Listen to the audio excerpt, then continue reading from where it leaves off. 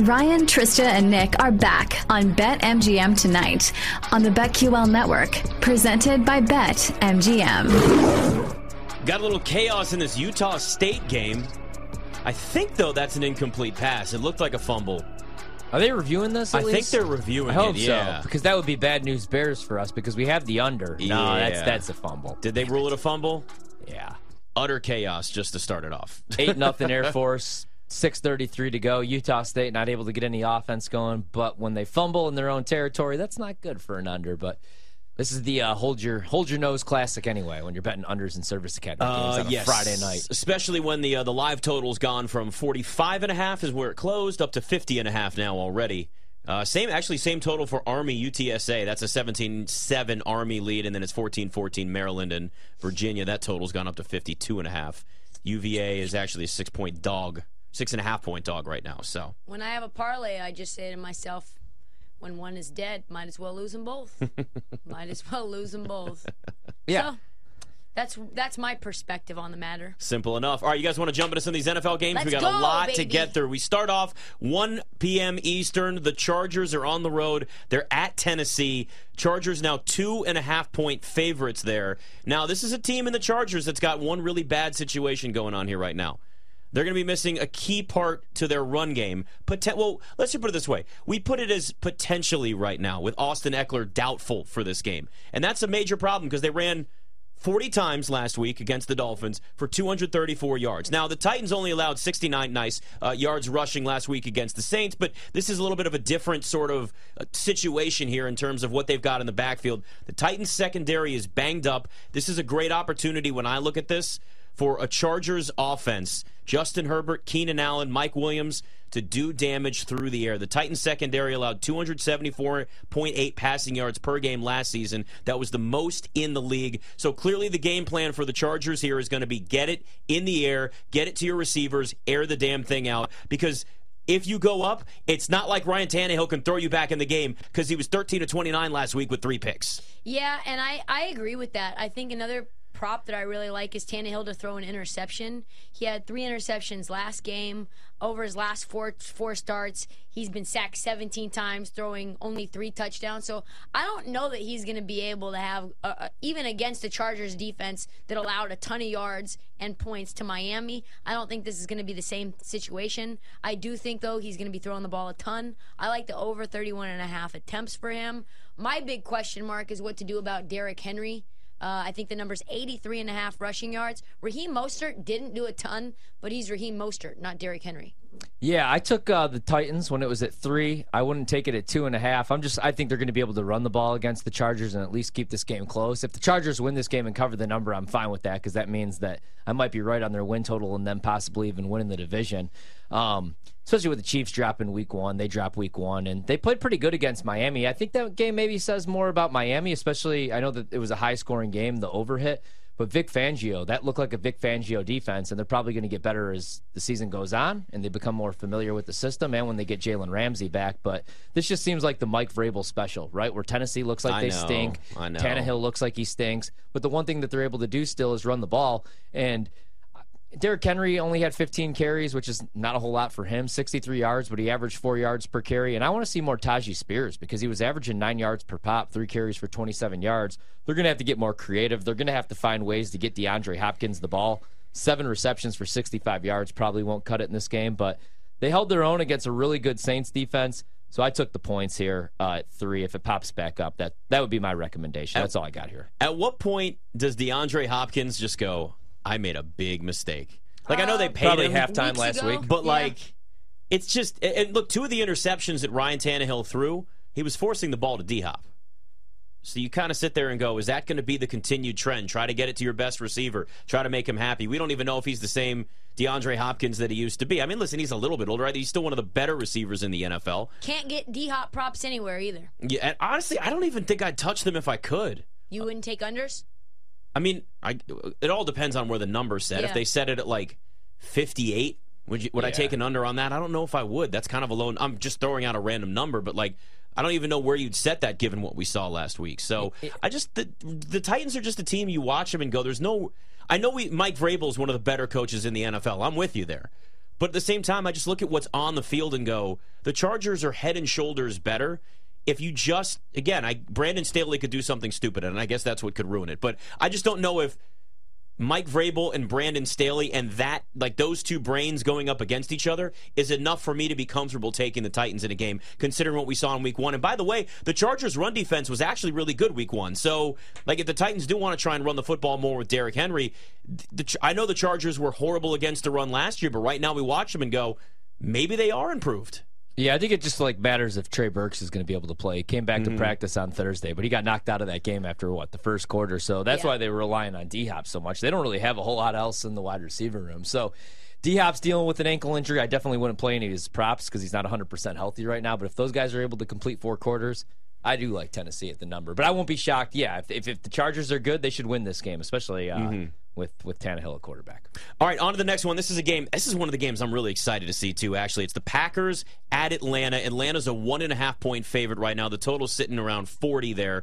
And I mean, Jordan Love looked good his first game. 245, 3 touchdowns, 15 to 27. Could have been a little more accurate, but like this was his first real start as a true starter. It's not his first start, but you're like, he's the guy now. But 13 touches, 127 total yards, and 2 touchdowns for Aaron Jones before the hamstring issue right there shows that they're going to try and do what they can to also take some of the pressure off of Jordan Love moving forward. The real thing here is the Packers' run defense.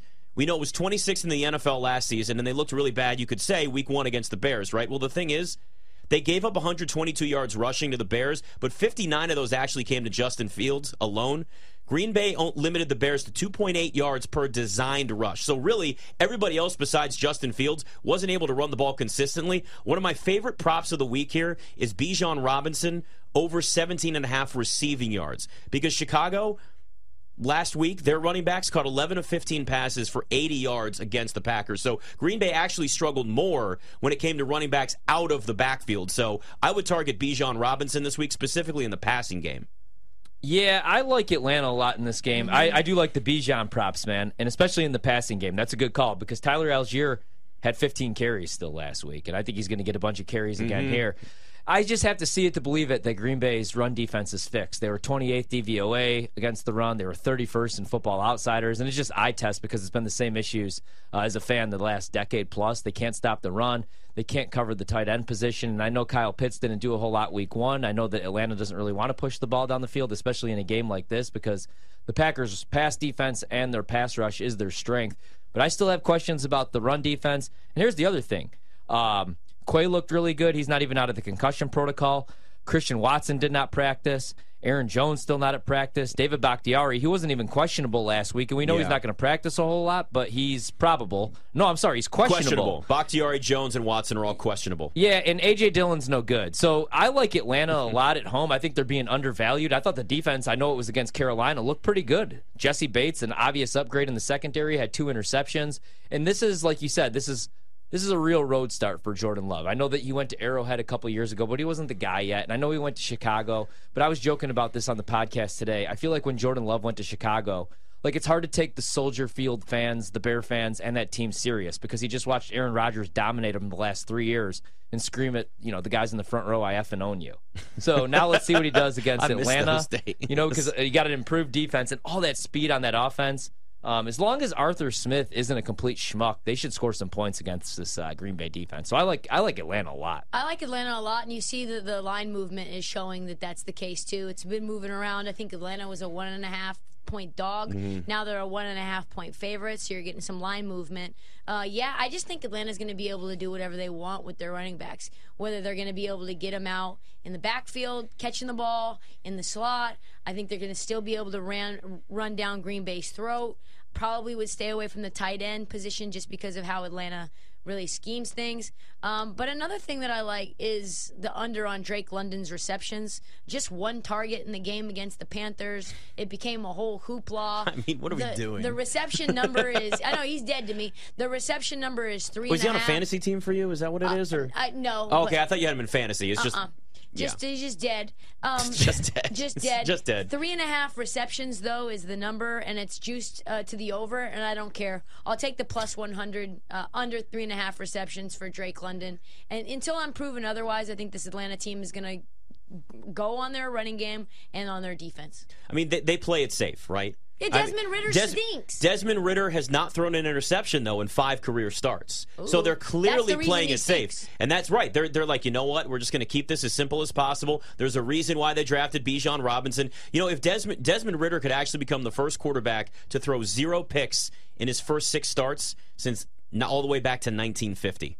Like it's so. That's because that was the last time quarterbacks were only attempting 16 passes, and all of them were at. It is, and that's what we talked about. Is it like you look at the Falcons, and the Falcons were going to be like an old school feel, right? It's going to be almost like a service academy. They're going to run the hell out of the football. You're not going to see a lot of deep throws, and that's why you're going to see somebody like Drake London just not get involved. One of the best young wide receivers, talent-wise, in the NFL. I mean, he was part of a draft class where 5 wide receivers were taken in the first round, yet nobody talks about him because he's not getting the football at all. He's getting 1 target. See, the thing is, though, eventually he's going to have to win games and push the ball down the field because they're just going to start stacking the box and saying, beat us, Desmond Ritter. And you could win like that, right? Like if you have a top 5 defense. And while Atlanta's defense is better, I don't even think they're top 20. So I think eventually he's going to have to throw the ball down the field. And they have the playmakers to do so. So it's like, yeah, we were all excited about the run game, but you at least have to keep the defense honest. Like even the year that San Francisco had Jimmy G and went to the Super Bowl, yeah, sure, in the NFC Championship game he didn't have to beat you with his arm, but look what happened in the Super Bowl.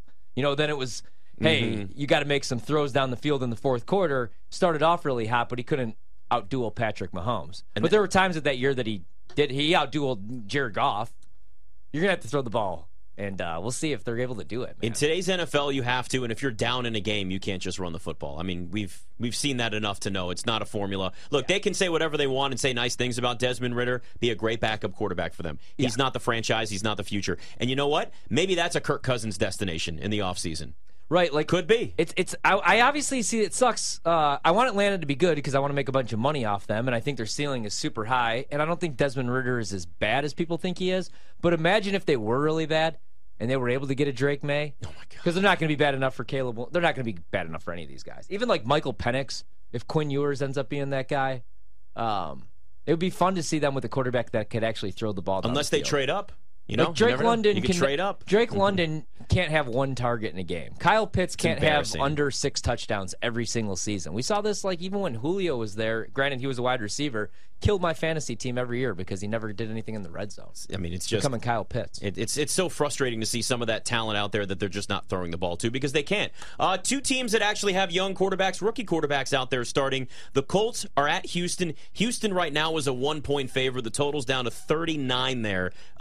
Look, it's a lot of questions and it's a lot of what ifs for 2 quarterbacks we've seen very little of in the NFL. But Anthony Richardson was actually, I mean, he was relatively impressive. 24-37, 223, passing touchdown, a rushing touchdown week 1. I was surprised. I was like, I think we all kind of sat here and said, what's the game plan going to look like? Are they going to run it with him a lot? Are they going to pass? They threw it 47 times. C.J. Stroud threw it 44 times. The problem is he only completed 50% of his passes on throws that were longer than 9 yards. So you're doing a lot of dink and dunk, and then when he's trying, it's not successful. So this is a game to me where you look and I say I would take the over on Anthony Richardson's rushing yards, and I'd probably consider even the under in this game just simply because of the fact you got 2 quarterbacks that even if they want to throw the football, they just haven't been consistent enough yet where you're going to feel comfortable that these offenses are going to move consistently.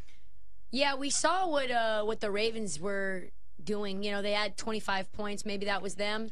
Maybe that was a little bit of the Houston Texans defense. I think with DeMeco Ryans, this defense is going to be pretty damn good. This screams under to me. Yeah. Maybe I'm tripping, but 39.5 feels a little too high. I do like that Anthony Richardson rushing prop.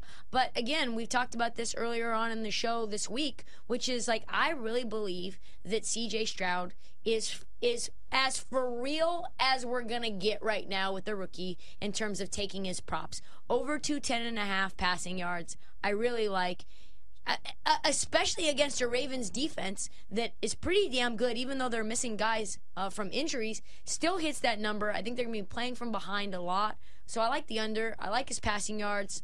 I probably wouldn't take any like Michael Pittman props or anything like that. Those are the 2 that I really like, though. Yeah, I'm staying away from this one. Especially just, I want to wait and see what happens with C.J. Stroud. He's got a right shoulder injury that just popped up out of nowhere, so he's questionable in the game. So that's stay away from me. I would lean under, but I would want to maybe wait and try to grab it live now that it's down to 39.5. Yeah. You know, maybe you get 2 scripted drives that's, you know, you get some points off of. Like you said, Indianapolis' offense looked pretty good last week. good enough. Yeah, good enough. Yeah, I don't have a feel for this Their one. team total is 20.5. This is to the under -150. This is a Wednesday condensed game for me. It's like the one game that I have no interest in. I have way too many bets this week. This is not one of them. You're not interested at all to watch what the quarterbacks look like, though? No, I do definitely want to watch it. But just the condensed version? Just not Yeah, in I mean, not on like 2 times fat speed? I'll have it like up. I want to see the scoring yeah. plays, but Yeah. I don't want to sit and watch 3.5 hours of C.J. Stroud, Anthony Richardson, or Davis Mills. That would be even worse. Oh, God. I hope we don't ever have to see him again, honestly. No. General Mills. No. I prefer not to do that. All right, we're going to look at the Week 3 in the college football slate. They get back to Week 2 in the NFL as well. Loaded weekend, so we've got a lot of games to cover. It's BetMGM tonight. The winning trifecta is Ryan Horvat, Trista Crick, and Nick Ashew. All three will be right back on BetMGM tonight. Presented by BetMGM. Live from BetQL.